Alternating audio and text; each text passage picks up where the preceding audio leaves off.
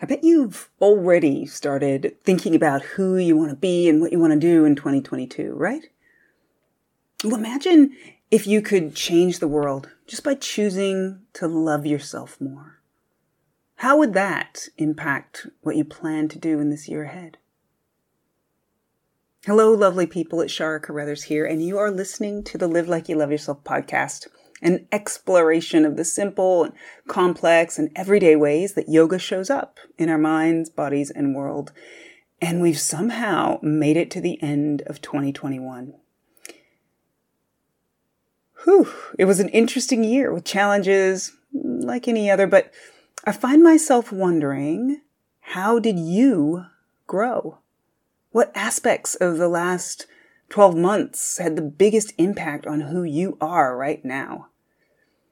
You know, getting present to how I've evolved and the aspects of my everyday experiences that most profoundly shaped my evolution is starting to become a really important part of my practice of living and an important part of being me.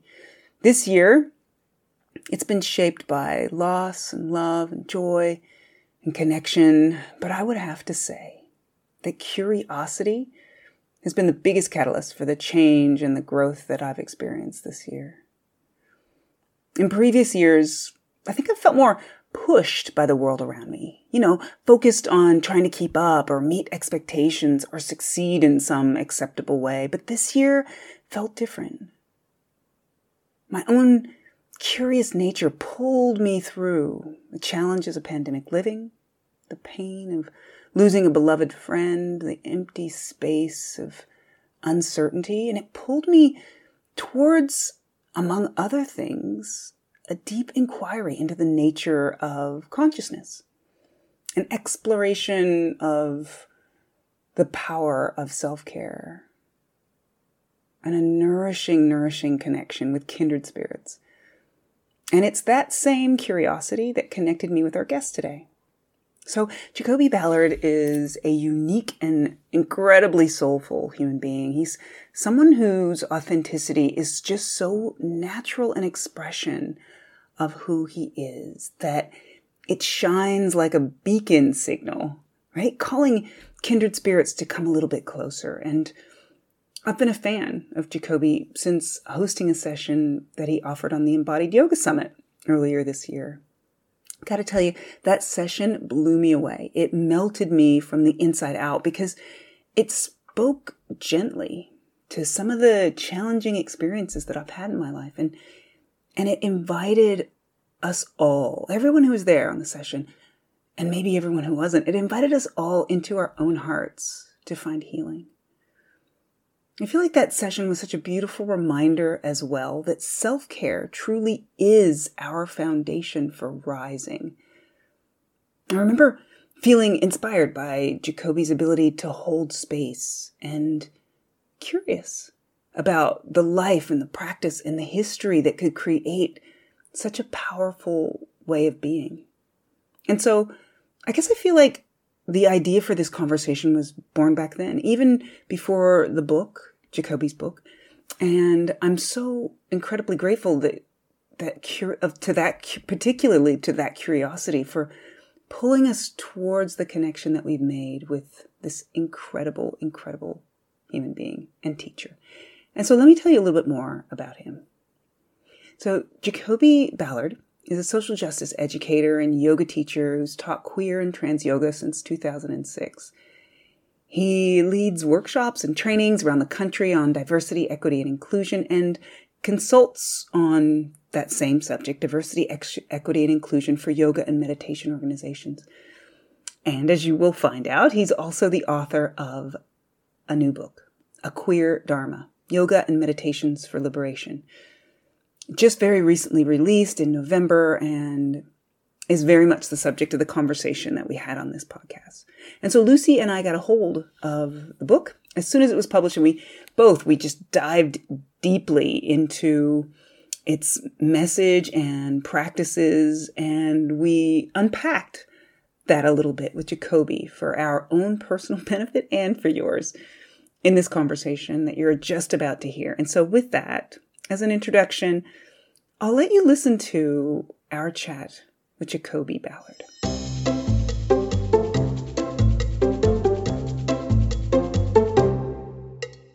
Hello, everyone. It's Shara Carruthers here, and I am so delighted to be here today with Lucy Carnani, my lovely guest host, and our guest for this podcast, Jacoby Ballard. Hello, Jacoby. How are you? Hello. Doing all right today. Yeah. How are you? Yeah, I'm pretty good, actually. I'm not too bad. It's early-ish where I am, a little earlier than I would normally be up, but that's okay. All good. Definitely worthwhile. How about you, Lucy? How are you today? I am doing fabulously well. Thank you. Thank Yeah. you. Yeah. Wonderful. Yeah, we're so happy to be here.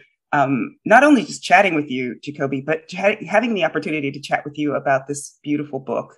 We've both been reading this book and just loving it all along the way. I haven't finished it, but I'm really looking forward to finishing it. And I kind of like the first thing that I wanted to kind of dive into, or at least to ask you, is who did you write this book for? Yeah, I have a whole passage in the introduction that, Yeah. to put it short, it's for everyone. Like it's for queer folks who don't see our experience centered that often in yoga spaces or the teachings generally. It's for straight folks who want to be allies and take further steps on that journey. It's for people that are just entering anti-racist work and racial justice work, and are terrified or so committed that they're martyring themselves. It's for people. It's for people who imagine their yoga practice as separate from politics. And then it's for those of us who bring our whole experience into the room and know that any room we're ever in is a political experience. Well, can I just say, as somebody, I guess, who falls into some of those categories, I think it should be compulsory reading for all yoga teachers and like any consciously minded person who wants to make a change. I think one of the messages that was so strong was that your personal practice can make a difference to the communities that you're supporting, but also, help change the world. We're probably going to get onto that later. Sorry, Shara, I've kind of jumped ahead. No, you're good. Shara and I have talked a lot about the content of your book. It's so rich. It is so rich. Yeah. Yeah. I think what I've loved the most is just the tone of it. This tone, and what I've noticed is that it's something that tone feels very familiar because it feels like something that I've experienced. In other words, it feels like something that I've experienced in my own heart, but it also feels like something that I haven't seen out in the social justice spaces where I've been. And so I think I mentioned to you in one of the messages that I sent you that there's been tears for me in reading this book because I just felt so joyful that this message is getting out there, because I feel it really needs to be this message of compassion. And I think one of the things one of the questions that arose for me in reading, especially because of the fact that this book feels like a memoir, you're really weaving in your own stories. It feels like you've been an activist forever. And I wondered, do you feel that? And if so, was there a moment when you decided to own that? I think I became kind of formally an activist on my college campus my sophomore year. I was in this class led by this fellow who was an organizer from Colombia whose life was in danger. He was fighting on behalf of unions and indigenous people during the Civil War in Colombia, and some of his torturers, he'd been tortured, were trained by the School of the Americas here in Fort Benning, Georgia, that now goes by another name.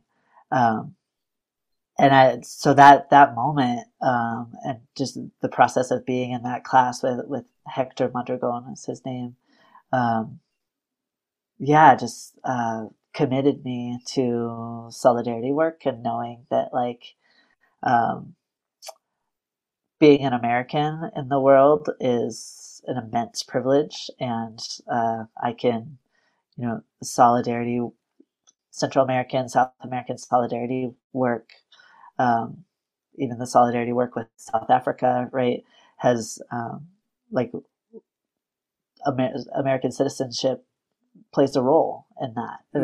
That it could be a tool, to fight for liberation for all, or it could also be a weapon to further suppress other people. But if I look even back a little bit further, I remember in high school, there was, in my neighborhood, there's this old bar that was sold when I was, I think, a senior in high school, and became a nightclub with women dancers. And the neighborhood was furious about it. And my mom went there to protest, and I went there to protest, which is kind of funny now looking back, because I wouldn't condemn sex work now in the way that I did then. But I remember just having signs and, shouting chants, and being like, oh, maybe this kind of feels right. Maybe this is part of who I am. Yeah. So you've had a fire in your belly for a very long time to stand up for what's right. Yeah. Yeah. Yeah, and I think part of it comes from being bullied for 6 years in middle school and high school, and just really knowing what it feels like to be targeted, and knowing that that's not right, and that no one deserves that, whether it's on an individual scale like bullying is, or on a more collective scale like police violence. Yeah, kind of macro bullying, if you like. Right, exactly. Yeah. Or systemic bullying. Yeah. And it feels like there's so much. It feels like there's lots of folks who are in that position of being bullied, who are kind of suffering under, this oppression, and yet the challenge of standing up to it takes something. And I wonder for you, what was that? What did it take? Yeah. I mean, in that class in college, it was an immense love for this Colombian man, and outrage that he would be violated, and then coming to understand that it wasn't just him, right? There was a whole system and the military industrial complex, and U.S. politics, and that it's and in that moment understanding that these huge systems have individual implications, and just knowing I didn't feel I felt out of that love for him, I couldn't not stand up and go to the protests and do whatever I could to shift things. I love that it's come from love. Often, it does come from, sometimes it comes from a place of ego. Sometimes it comes from, I don't know, a reactionary place. But the fact that it comes from love just is incredibly inspiring. And it feels like in some ways, maybe it feels like love is it is the strongest place, if you know what I mean.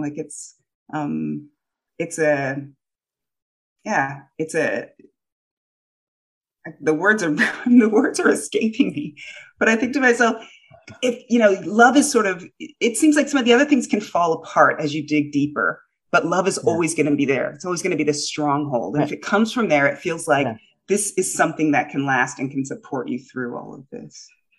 Yeah. And it sounds like maybe it has. I don't know. I'm making assumptions. Definitely it has. I feel like all through my 20s, I was led by rage and anger. So it wasn't, but love is always underneath anger, you know?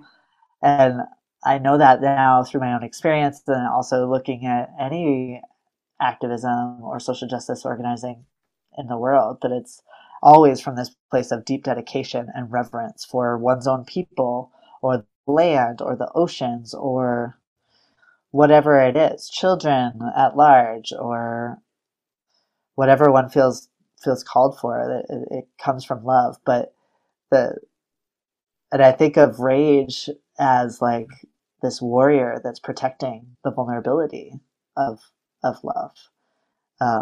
And there's a wisdom in there, and there's a power in that, and we can't disregard that. I think that's so important in activism, because that ignites so many people of the like, hell no, you can't do this. This is wrong. This is fucked up. Like, that's so important because that brings so many people into the work, but it can't be the place that we continue from. That's not workable for the long haul.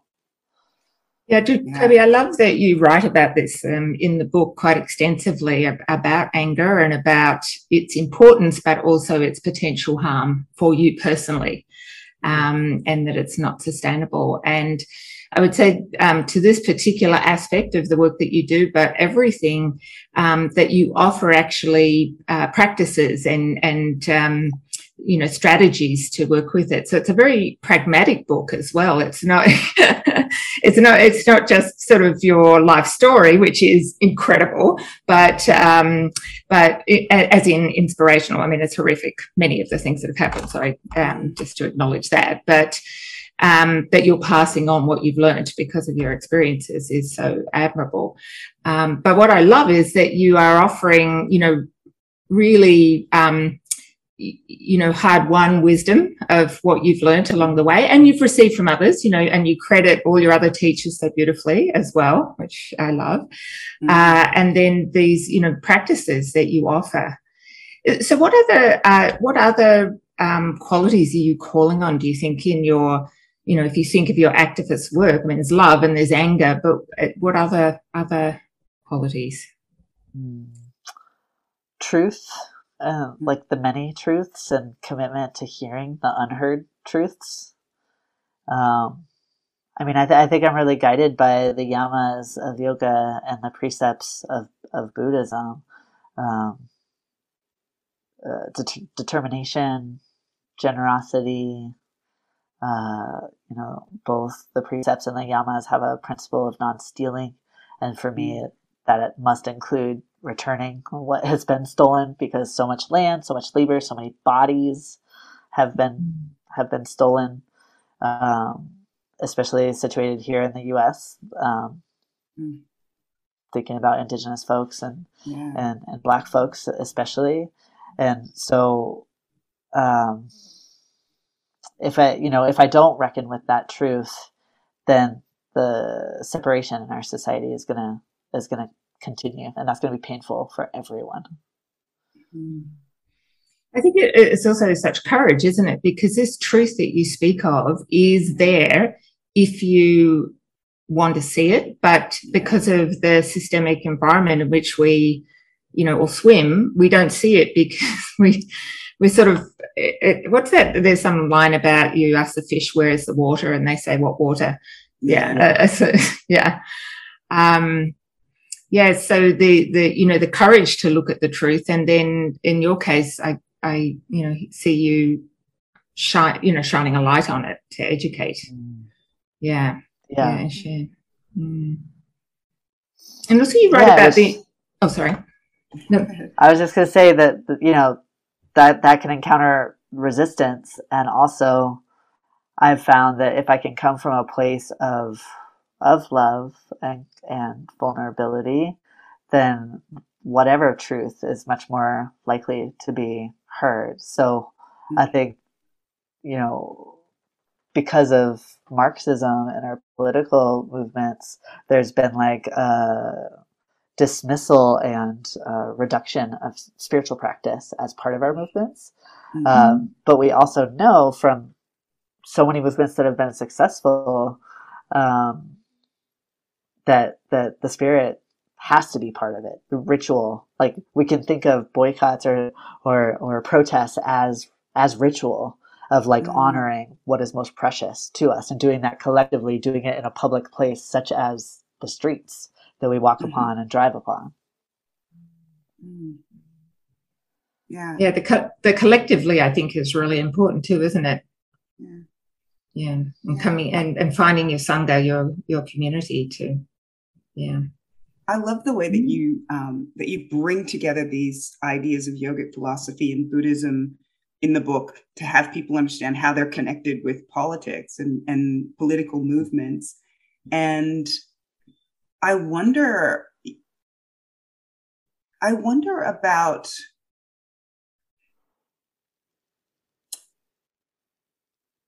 I'm trying to figure out how to pronounce her, like how to put this question.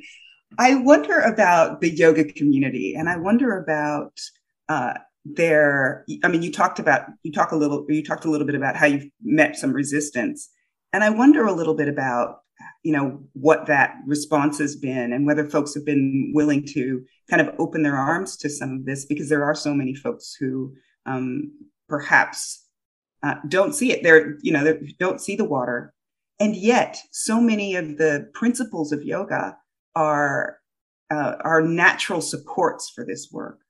Yeah.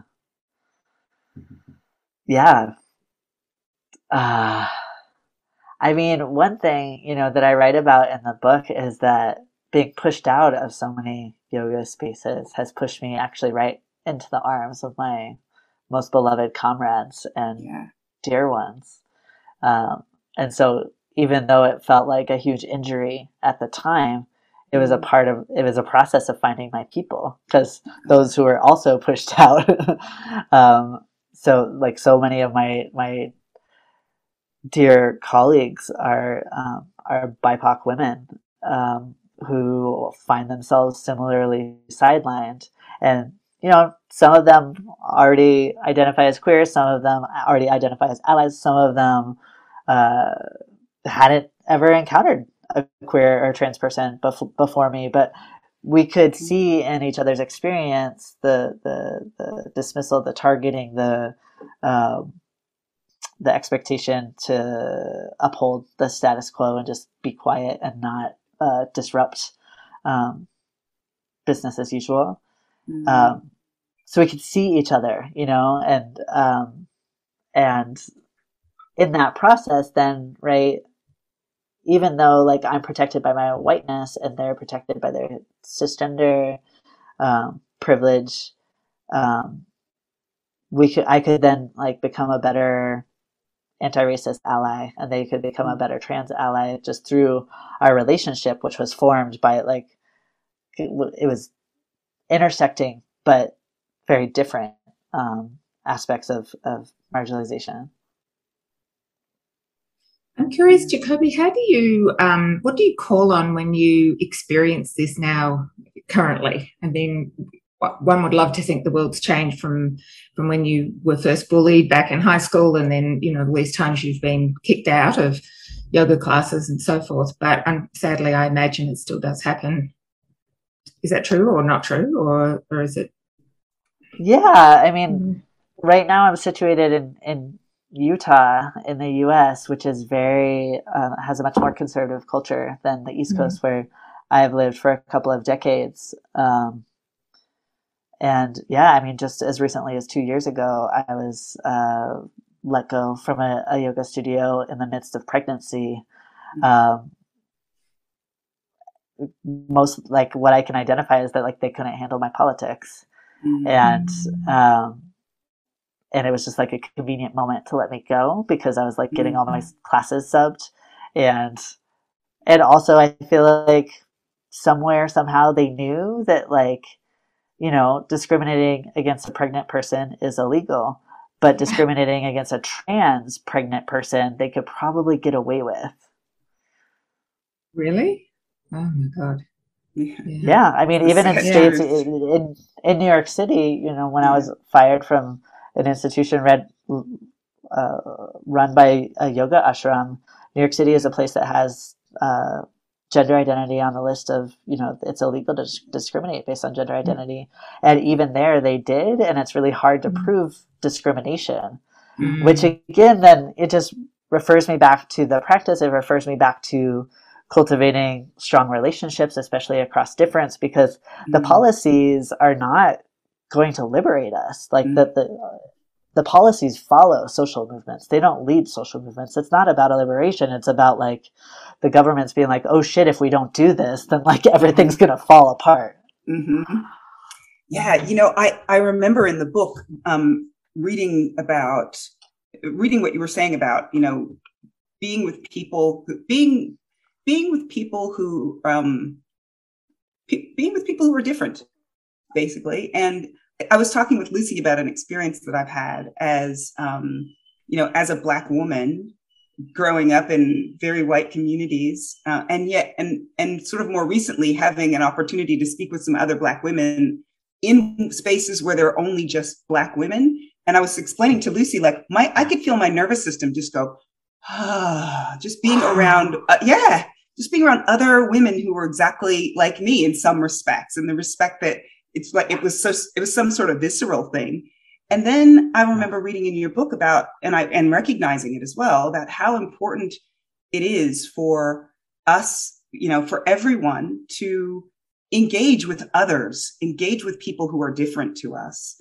And I wondered, and I understand the importance of that, because if people don't see, if they have no experience of someone different to them, then they can continue to kind of live in their world and their beliefs about who these people are, who we are. And yet I see this challenge for folks, and I wondered what your thoughts were about that. Like if you could share a little bit or talk a little bit about that. Yeah. Yeah. I was speaking recently in a college class where a young woman raised her hand and she was like, so why should I have relationships with men? Exactly. Wait a minute. I feel so much better when I don't. Totally. And my answer to her is that, to not participate in the dehumanization of any group of people based on their identity, that's a really dangerous road to go down. And most violence in this world has been built upon that. And I think also I've learned that there's some really good people out there that will surprise you, and that's going to be healing for you. And so to not deny yourself that possibility of healing. I mean, I think it's incredibly important to have these affinity spaces, and for people that have always seen themselves centered and depicted in yoga spaces. Those are essentially affinity spaces with like a few people coming in here and there. And then for the rest of us who are often the only one in the room, we need that opportunity to have our nervous systems settle. But then from that place, I'm thinking of the work of Bernice Johnson Reagan and an article she wrote on coalition politics, that she talks about how important it is to have those home bases where you can fully be and spread your wings and let your vulnerability be seen, let your sorrows be held. And then also that coalition and solidarity is so important too, because otherwise we're not going to move any kind of social justice agenda forward. And you're also not going to be able to develop ally relationships too. I mean, I'm going to say the next thing with some hesitation, but kind of educate people so they can become allies. And I'm hesitating because I know there's a whole thing about it's not your job to educate me, but being with you educates me. So it's hanging out with you educates me. Yeah, and I think we learn to be with each other. We learn to stand up for each other through relationship, right? If you don't, 80% of people in the U.S. at least don't know a single trans person. And so then, Mm-hmm. of course, they can pass policies against trans people. Of course. Yeah. 60% of white people don't have relationships with BIPOC folks. So of course, the carceral system is as big as it is. Of course, the police violence is what it is. But if we think of these people, if I think of someone that's killed by police recently, like that could have been my beloved, that could have been my colleague, that could have been my lover, then I mean, even just saying that out loud, like that gives me chills, and I'm gonna like participate in racial justice. So I think absolutely relationship across difference is essential. It allows those targeted identities to spread out the work and share the labor, and it allows those of us in protected identities to step into wholeness with any of these systems of oppression.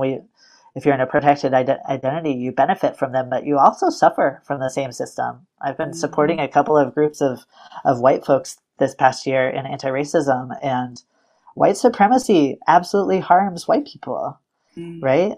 We think of it as just who it targets, but like it denies us our own humanity too. Yeah. Wow. And I mean, as I'm hearing you, I'm thinking as well about the vital importance of self-care, because I'm recognizing that this is a marathon. This is a long, this is a lot of work to do over time, building relationships, learning to see each other.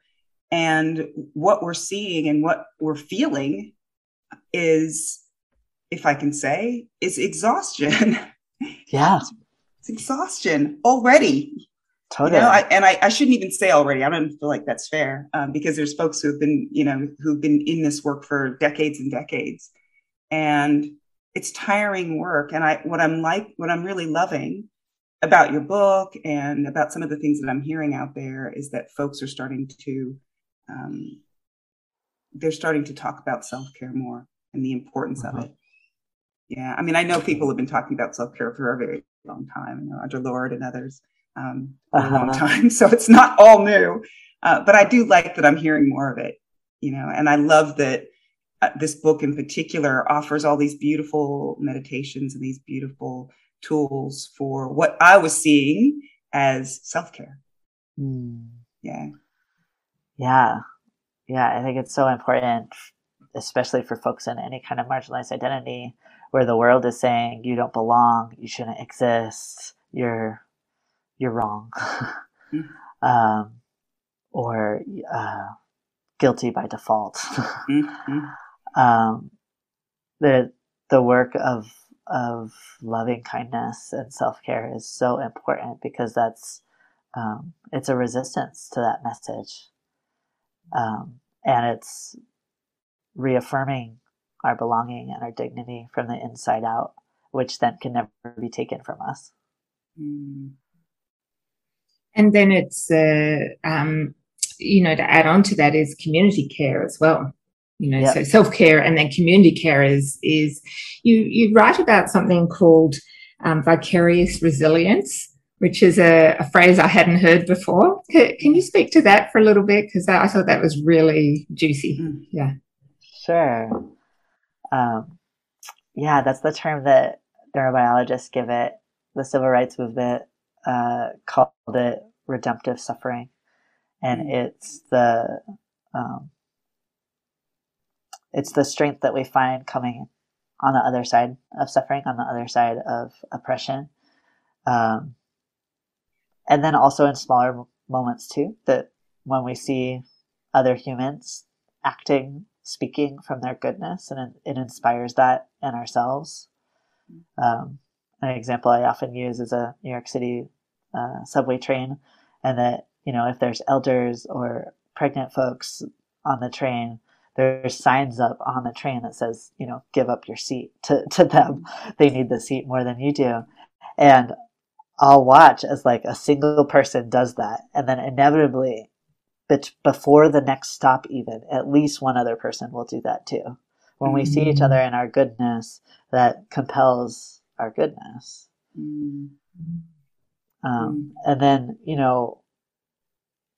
I think that's another reason for affinity spaces is that Shara can see the other Black women in as gorgeous and brilliant as they are. And that reminds you, right, of how gorgeous and brilliant you are. So this book is going to be, you personally, you're going to be responsible for a whole lot of vicarious resilience. I hope you're ready for that. I thought that would be an honor. Yeah. I feel more resilient from having read it. I do too. I really do. I really, really do, I love that that you talk a lot in this book about forgiveness. I think it's one of the most challenging things, but also one of the most powerful things too. Yeah. And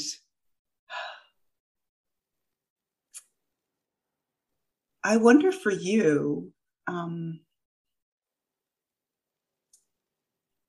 I wonder a bit about your practice of forgiveness and sort of where that's come from and how that's evolved. And I've got more questions about it, but I'll leave it there for now and let you pass it over. The first time I worked with it very intentionally was I was at a yoga teacher training at Kripalu in Massachusetts, and we spent like 3 days talking and working and feeling family relationships. And I realized in that experience that everyone has stuff with their family. There's been harm in most families, and therefore relationships with our families are most difficult. That kind of shared experience and realization then softened my own relationship with my mom at the time, who had, we had been fighting about my trans identity since I came out. Her being like, no, you're not. And me being like, yes, I am. And just like pounding at each other for years, for like 5 or 6 years. And I remember going up to my dorm room that evening and writing a letter to my mom. It was a very different kind of letter than any others that I had written in those 5 years. It was understanding her perspective, that not that her transphobia was okay, but what is it like to be a parent of a trans person and to know our vulnerability in the world. And I asked for her forgiveness for that, for my identity, giving her more vulnerability. I asked for forgiveness for not being the daughter that she wanted and expected, for not being strong in the ways that she is strong, but finding my strength in other places. And I sent that letter to her, and we talked a few weeks later, and she said, crying, "Of course, I forgive you." And it shifted so much that I could come from that softness. That's, I think of it as like emotional, like Aikido, that like that she came still with the fist and I yielded, right? And like it's like, oh, okay, well, here. And then I went to a forgiveness retreat led by Gina Sharp and Larry Yang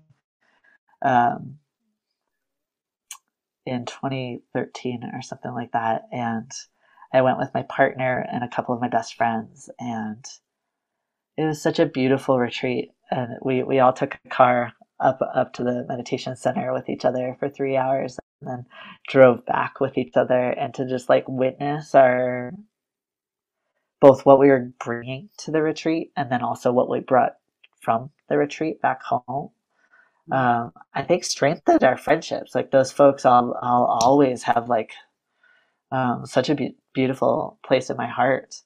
And to also sit with 100 other people that were doing work on forgiveness that came with their own vulnerabilities, their own instances or ancestral experiences of harm.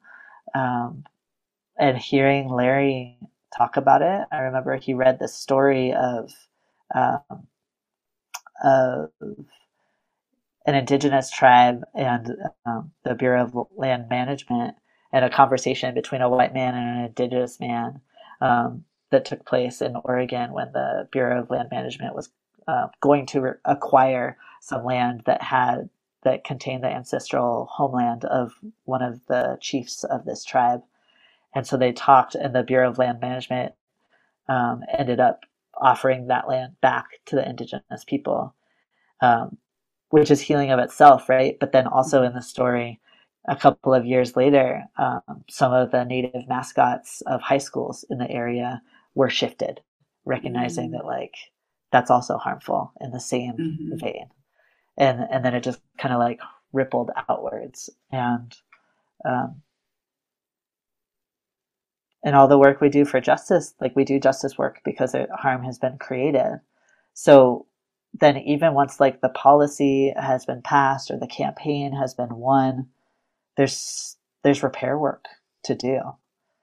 And if we don't do that, then we leave a further mess for our descendants and those who come after us to clean up. And I'm inspired by, all the reconciliation efforts around the world. That's like this public process of forgiveness. And I write in the book about forgiveness as like the process in our own heart. So we can do that work of forgiveness without ever talking to the person again. We can do that work from a distance. We can do that work, even within relationships that we have to be proximate to, like relationships with a boss or relationships with a sister or something like that. It feels like, like relationship care work. And in that way, since society is made up of relationships, it feels like care for our whole society, that if I don't do the work to clean up the mess that I've experienced in my life, then who's going to clean it up after me? Mm-hmm. Yeah, that's also seemed to me a very strong and repeated message in your book too, that the personal work that you do makes a difference to to your family, to your ancestors, what are the people after you? What are they called? Descendants. Descendants, thank you. Descendants. Those people, your community, and the world. Like it's this stops here kind of.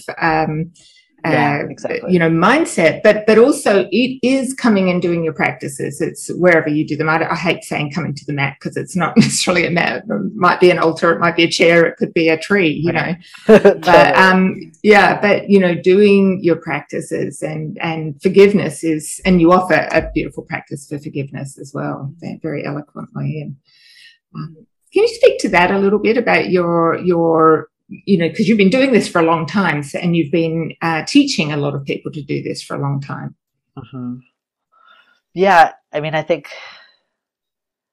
my life and social justice work in general kind of demands of me that I come into my practice wherever it takes place.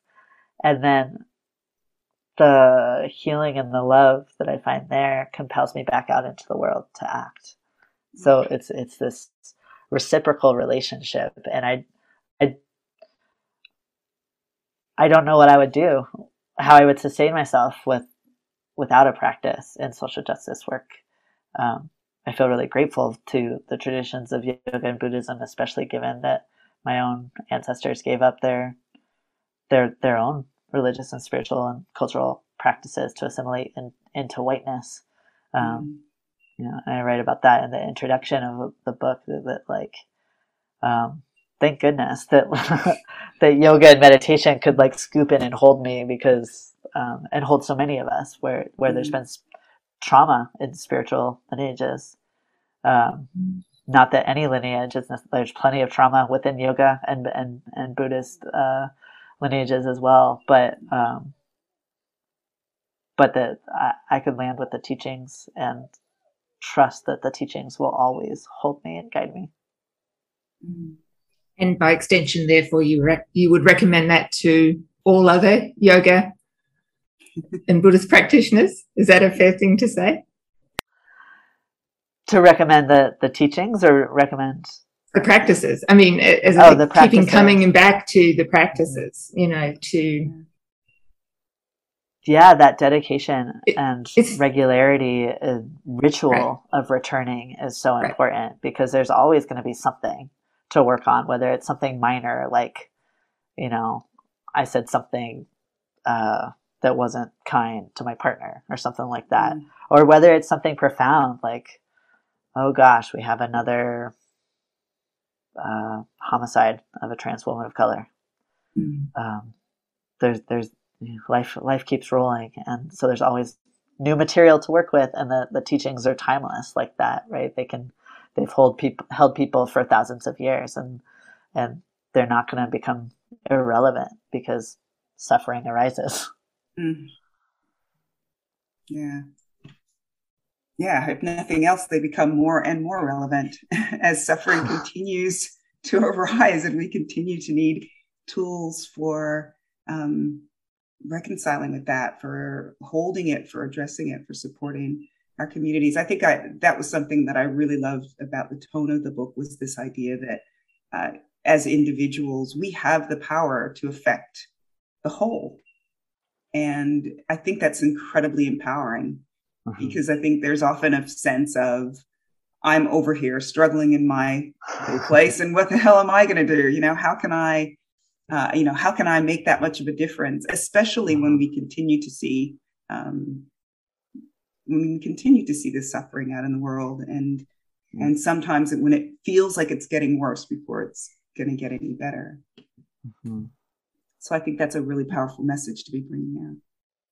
And I think that the difference that we can make as individuals is not always going to be seen on a global scale, right? It might just be like, you're the person in your family that people go to when they're having emotionally a hard time, or that your street and your neighborhood is one where people are connected and show up for each other, whether there's a birth or a death.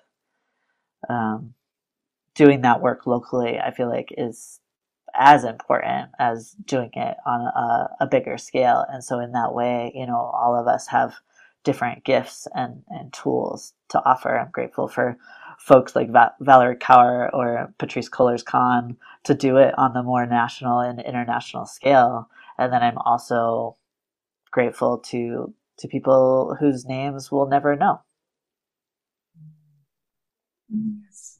That is yet another thing I loved about this, because I've always sort of like fancied myself someone who cares deeply. And obviously we all have a vested interest in justice, but I've never seen myself as a person necessarily who was loud about it, would be very loud about it. And also just the spaces that at the moment that I'm sort of operating in and that I have operated in all my life, I've kind of also felt like this one person over here, kind of against all of these other folks who really don't want to hear this message. And I think one thing that I really loved about this book was it made me feel empowered. It gave me a sense and an understanding of how the way that I am in the world, whether it be loud or quiet, can have an impact, can express, what I believe is important, and can create a space where others can hear it, can feel it, can begin to live it too. And I can't tell you what that did for me, really, just, because I was struggling. I was like, okay, what do I need to do? Like, I care about this stuff so much. Is it time that I, create a web page or do something do I need to be the loud person, or is it okay for me to be something that feels a lot more authentic to me? That's, the title, A Queer Dharma, like the Dharma, and knowing what your Dharma is, which is like, what's your role to play? What are your skills? What are your gifts? What's your contribution? is so important to reckon with, and to embody and follow, and to know that like my Dharma is just mine and I'm the only one who can live it, and your Dharma is just yours. And so it doesn't serve me. I mean, of course we can inspire one another and teach each other for their skills, and shift each other's trajectory, of course. And there can be so much comparison in social change work. And if we can just drop that, that doesn't serve us. Like, I need you doing what you do, where you're doing it, how you're doing it. And you need me doing what I'm doing, where I'm doing it. And can we be in relationship, but not need to be each other and not need to change each other? Yes, I love that. I really do. So this has been fantastic. I think to kind of just begin to wrap it up, the question that's there for me, and I'm guessing you too, Lucy, because we talked a little bit about this, is what's next for you, Jacoby? What's next?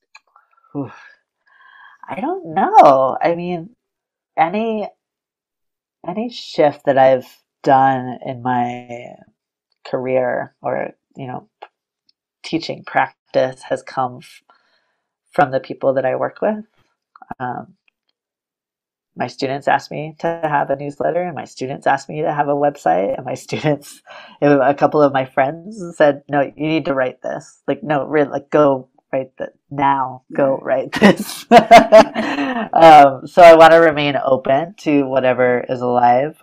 One of the new avenues of work that I'm in right now, I carried and birthed a child a couple of years ago, and through that experience came to understand how homophobic and transphobic the birth work world is. And so I took a prenatal yoga teacher training several months ago, and I'm now offering prenatal yoga online that centers queer and trans people. Straight people are also welcome, but the lens is going to be queer centric.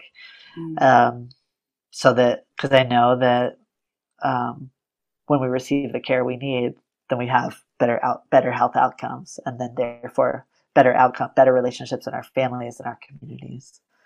And then, I feel like there's so much more to be said in this realm of forgiveness and accountability and calling one another in or calling one another out, especially given how divided our world is, with white supremacy on the rise in so many places around the globe, with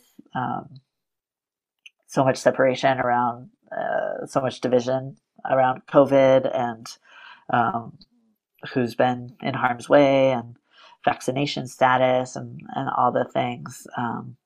There's so much work to be done on separation. It feels like there's more there, and I'm just like curious what's going to present itself. Yeah. Jacoby, do you think you might have a little vacation at some point? Yes, it starts actually on Friday. Oh, very good. Oh my goodness. Yeah, I'm really happy to hear that. My nervous system just went, yes. I feel like, oh my goodness, you've been so busy with everything. And I think it's wonderful that this message is getting out in the way that it is, and that you're bringing it, and all the love along with it. I was just one quick thing. I remember that being at your book launch online, it was just a love fest. I just left that feeling so full and so joyful. And so I suppose, in closing, I just, I want to try to say this without tears, but I just want to thank you for the work that you're doing in the world, for, making this world a better place for me and for my family, my children, and their children too. It's a courageous work. I know it's not easy. And I really just do appreciate you for that. Thank you so much. And I'll just say, me too.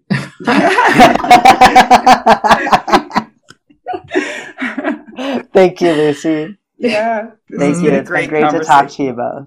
Such a pleasure. Such an honor. Thank you. Yep. Yeah. We hope it's not the last time too. Yeah. To more conversations in the future. Cheers. Cheers. And we are back. Hi, Lucy. How are you? I'm good. Thanks, Shara. It's good to be back. It is very, very good to be back. I don't actually know I don't know if I told you this, but I discovered Jacoby Ballard more than a year ago or so. And when I discovered Jacoby, there was something, and I can't exactly remember the details of how I did that, to be honest, but there was something that I was immediately drawn to, immediately. And so I was really excited about having this conversation with Jacoby because I'd had a couple of other opportunities to be in their space or sphere before now. And every time I had listened to a presentation that they did or sat in on some event or whatever, that feeling of being drawn to this person got that little bit stronger. And so I was really excited about having this conversation. And I got to tell you, I really loved this conversation. And I know we don't want to sit here and talk for 20 minutes about how much we loved it. I would love to hear from you. How did you feel in the conversation?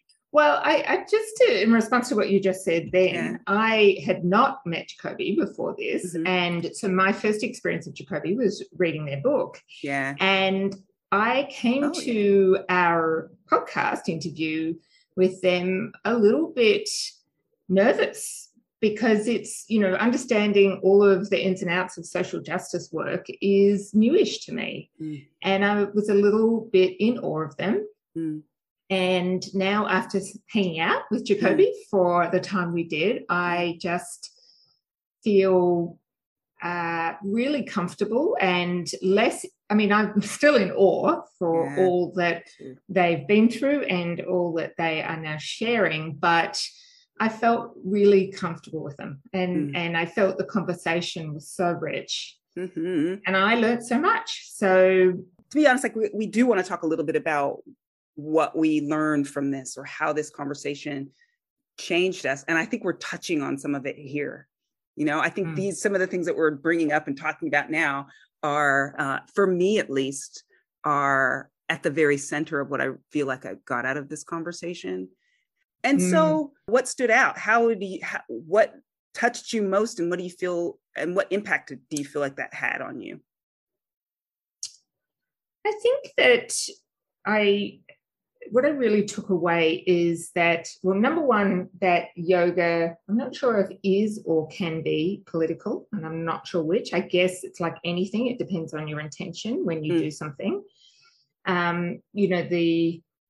I know this was in the book. I'm not sure if it was in our discussion, but, the practice of self-care for marginalized individuals can be a subversive act because they've been told for years maybe that they don't deserve to exist, they have no value, they don't count. And so by caring for yourself, so practicing self-care, you are would be putting yourself above that, and that's a political act. So I and of course all our yogic practices are many of them are in some form a practice of self-care.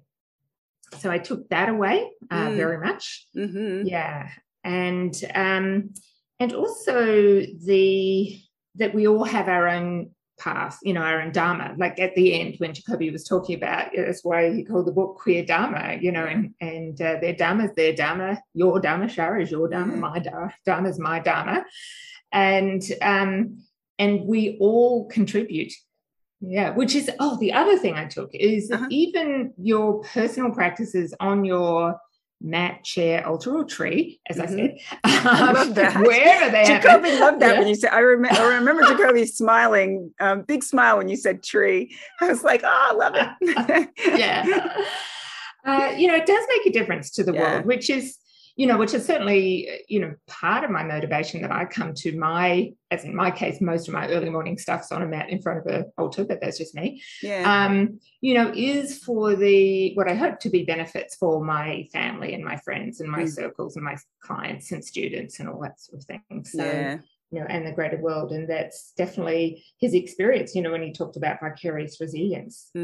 Yeah. Powerful, very powerful stuff. Very, important teachings in the book. In fact, it feels like that's kind of the stuff that we talked about is truly the core of the book.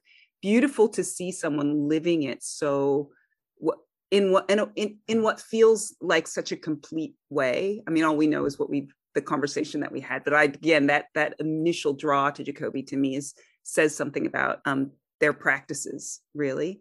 Yeah, and I think you and I took away some of the same things from this conversation. You know, we had talked a bit about, you and I, before the conversation began, about this idea and this concept of Dharma. And so it was, and we didn't necessarily bring it up ourselves, but Jacoby did. And I was really happy about that, because I think that is something for me that I touched on in the conversation, but I feel in some ways that I've been grappling with around that subject of social justice. Like, who am I supposed to be in this, you know, in this movement? I don't know what you want to call social justice, but who am I supposed to be in this? You know, I found as a person of color, I have definitely struggled a little bit with trying to understand my role. I remember, you know, being a Black person in Australia, which is quite rare. I remember, you know, when, you know, last year when things kind of started to heat up again around the whole subject of social justice, so many of my white yoga friends reached out to me to want to have conversations with me about stuff. And I was like, oh, okay. And I even touched on this when Maria and I spoke with Michelle Johnson, the fact that I didn't know how equipped I felt to talk about social justice. Well and truly, like, but then there's this understanding, or there's this sense that you're a person of color.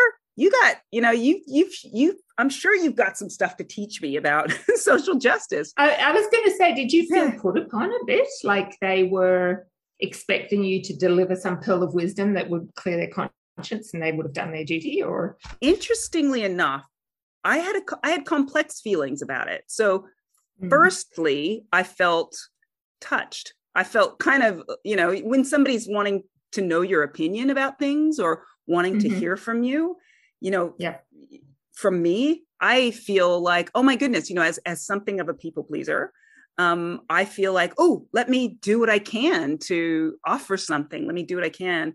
And so what I wanted to do was just to be as authentic as I could about my own personal experience. And, you know, in many ways, I felt like that's what I was doing. I didn't necessarily feel like, oh, let me step into this role of teacher. Let me just share where I've come from and where, you know, what I see. But what it left me feeling was a little bit unsure, again, about how equipped I am to talk about the concept of social justice. Like, I didn't necessarily want people to think what they heard from me was like, you know, we've heard it from the horse's mouth, you know, kind of thing. Like, here's the last word on social justice from this Black person.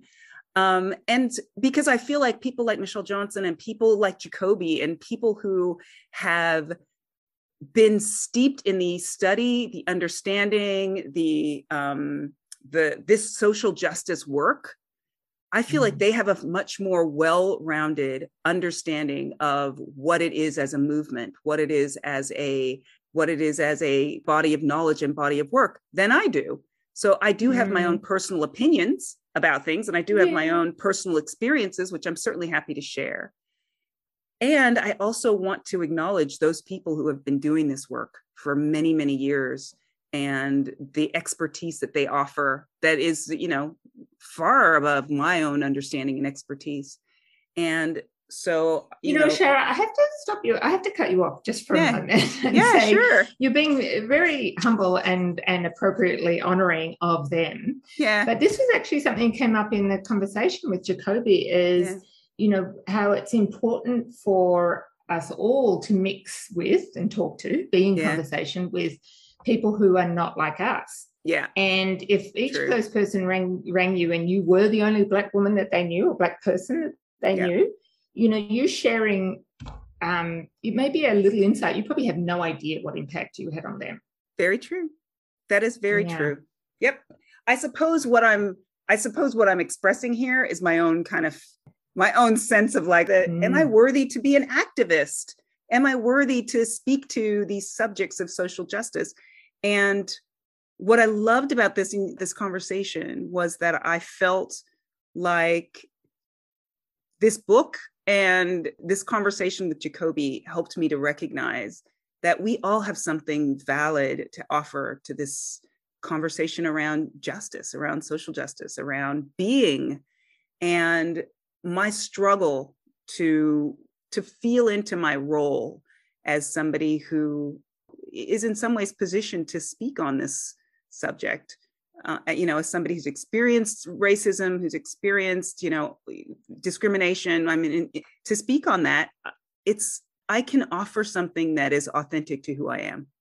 I don't necessarily have to be the person who's out there leading the protest and shouting and being the angry person. And I loved how Jacoby talked about how all of that is needed. What everybody has to offer is needed and is an important part of this process of creating a world that is more equitable and creating a world that is more just. And that, I talked in the conversation about my nervous system going, just that experience of that. I felt that in my body. I felt that sense of like, okay, I can be while me. We were talking to Jacoby, you felt while that? we were talking. I saw that. Oh my God. I was like, thank you.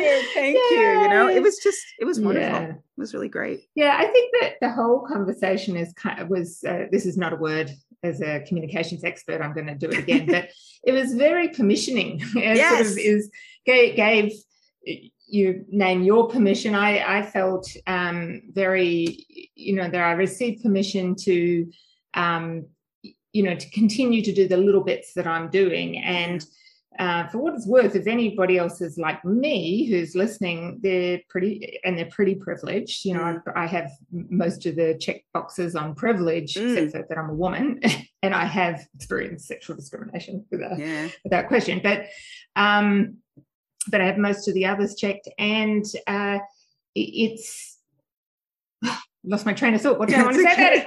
Permission just permission to continue to learn in this way and in dialogue. And it's, it's about mixing with people that you, like these people calling you that didn't know another Black person. It's like, getting out there and mixing with all sorts of people from all sorts of different marginalized communities with, an open mind and open arms, open heart, to learn, because, when we're in connection, in relationship, there can't be anything but, if you're a yogi, there can't be anything but love. Know?